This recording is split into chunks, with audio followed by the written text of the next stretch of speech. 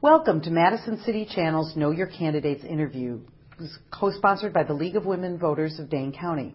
I'm the interviewer, Cheryl Daniels, and I am interviewing Adam Dahl, the Bernie Sanders independent candidate for Wisconsin Assembly District 47 in the November 8th general election. Each candidate for this office will be interviewed and asked a set of questions prepared by League members to discuss at their interview. So to kick off this interview and conversation, I'm going to ask, what is your professional, educational, and civic background that qualifies you for the Wisconsin State Assembly, and why are you running? Okay, very good question. Well, when I was younger, my mom died when I was 17, so I didn't go to college right away. I worked a lot of low-paying jobs, but later on in my career, I was able to take out student loans and go to college. And then I worked for IBM and the Department of Children and Families.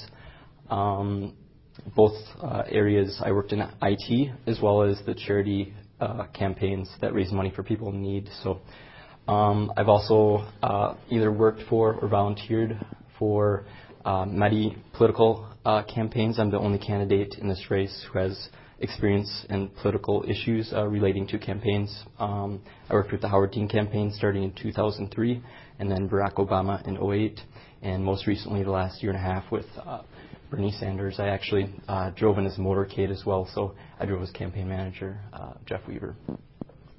The outline of the Walker administration's transportation budget proposal for the state already appears to be a contentious issue, even before the introduction of specific language in the legislature. From your review, what do you support as priorities for transportation issues in the budget outline, and what do you oppose and why? What do you believe should be done to close funding deficits in the transportation budget, and why? We definitely need to improve transportation in our state. I was very disappointed when Scott Walker turned down the $810 million that was allocated from the federal government for the train that was supposed to come from Madison to Milwaukee. That was a huge blow to jobs, transportation in our state, and just building our economy, and it was done purely on political reasoning. So we need to bring back high-speed rail, as well as find other ways to fund roads. I like what Colorado's doing. They're raising a lot of money out there, and they actually have budget surpluses. So. Okay. The likely Republican majority leadership in the Wisconsin Assembly has brought forward an agenda for the upcoming two-year legislative session. What is your opinion of this agenda? What specific items do you support or oppose, and why? Can you repeat that question, please? Sure. The likely Republican majority leadership in the Wisconsin Assembly has brought forward an agenda for the upcoming two-year legislative session. What is your opinion of this agenda? What specific items do you support or oppose, and why? Well, the Republican legislature in the state has been a disaster. They're funded by people like the Koch brothers and Diane Hendricks, who are billionaires, and corporately funded entities that are looking out for corporations rather than working people. Therefore, we need to go into rural areas, bring information to voters so they can have a better educated vote when they go to the polls. And definitely elect more progressive candidates to work on things like health care, jobs, public education for all people. These are things that we really need to work on. Wisconsin has been a disaster recently, and we need to get progressive candidates in there that will work for working families and not corporations. Okay. So what issue areas through committee work and legislation introduction do you wish to make a priority for yourself if you are elected, and why? I really like what Colorado's doing. November 8th, they very likely will be the first state to go to a universal health care system.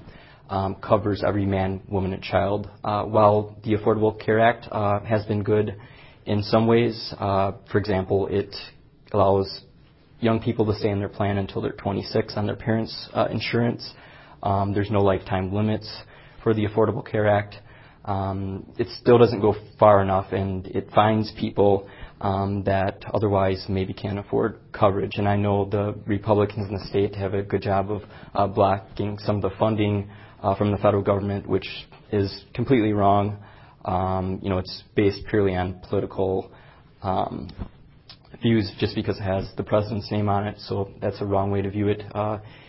But what Wisconsin Care, my proposal, would do is it would provide a universal single payer for every man, woman, and child, and it would be owned by the residents of Wisconsin. So we would no longer be paying for CEOs' salaries, no more salesmen, no more advertising for health insurance companies. And overall, our health care would be a much lower cost. We would have a European, Canadian-style system. We're actually the only industrialized nation that does not provide health care to all of our people. So that's one thing. My number one issue is actually getting big money out of politics, because it affects all other issues. Without getting big money out of politics, we can't get health care for all of our people.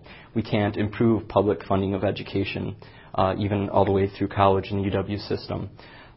If we don't get big money out of politics, we can't get good-paying jobs for working people because corporations are funding candidates and not the average working family. So in a sense, they end up working for corporations and not for working families. So we need to go back to a public financing system that we had before 2011, before Scott Walker killed it. We need to overturn Citizens United. We can do that through an Article 5 convention through the states. 5 states have already signed on. So getting big money out of politics, going to public financing. I myself am a middle-class guy. Like my opponent, I'm not a multimillionaire who's self-funding. And it makes it very difficult for candidates to compete with they don't have big money. So we need to go to a public financing system. Make sure corporations cannot give unlimited money to candidates or political action committees, and then we can start working for the people. We need to go to a direct democracy to allow people to vote on statewide referendums, so every person has an equal voice in our government, and legislatures are not voting based upon the money they're getting from corporations to fund their next election. What one or two of your personal qualities make you the best candidate for voters in your district to support? The number one quality is I'm a middle-class working guy. I will always fight for middle-class working families, and I expect the constituent in my district to hold me accountable if I do not. I also plan on going to rural areas and working on progressive issues, talking to people in the community about health care, jobs, education, clean lakes. So these are things that are important to all of us, and we really need to look out for working families, and this is something that I will do. The number two thing is I do have public policy experience working on campaigns. I'm very knowledgeable about all of the issues on a federal level, and many of them can be applied to a state level as well. We don't have to sit around and wait for the federal government to get health care for all people. We don't have to sit around and wait for the federal government to get big money out of politics.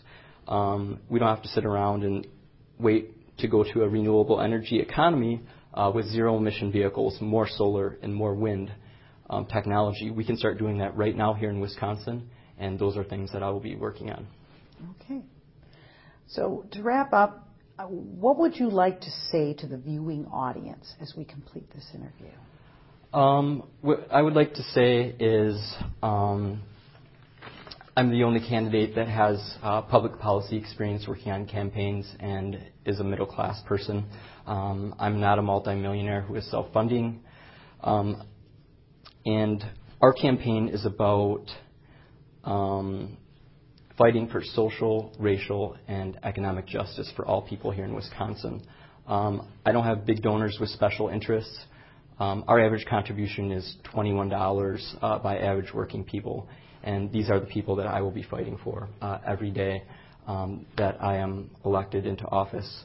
And I do expect District 47 to hold me accountable to work for all working families and all working people. So I hope that you would join our people-powered campaign for social, economic, and racial justice here in Wisconsin. All right. I want to thank Adam Dahl for speaking with us and the viewing audience for taking the time to know your candidates. Please remember to vote in the November 8th general election. On behalf of Madison's City Channel and the League of Women Voters of Dane County, I thank you for joining us.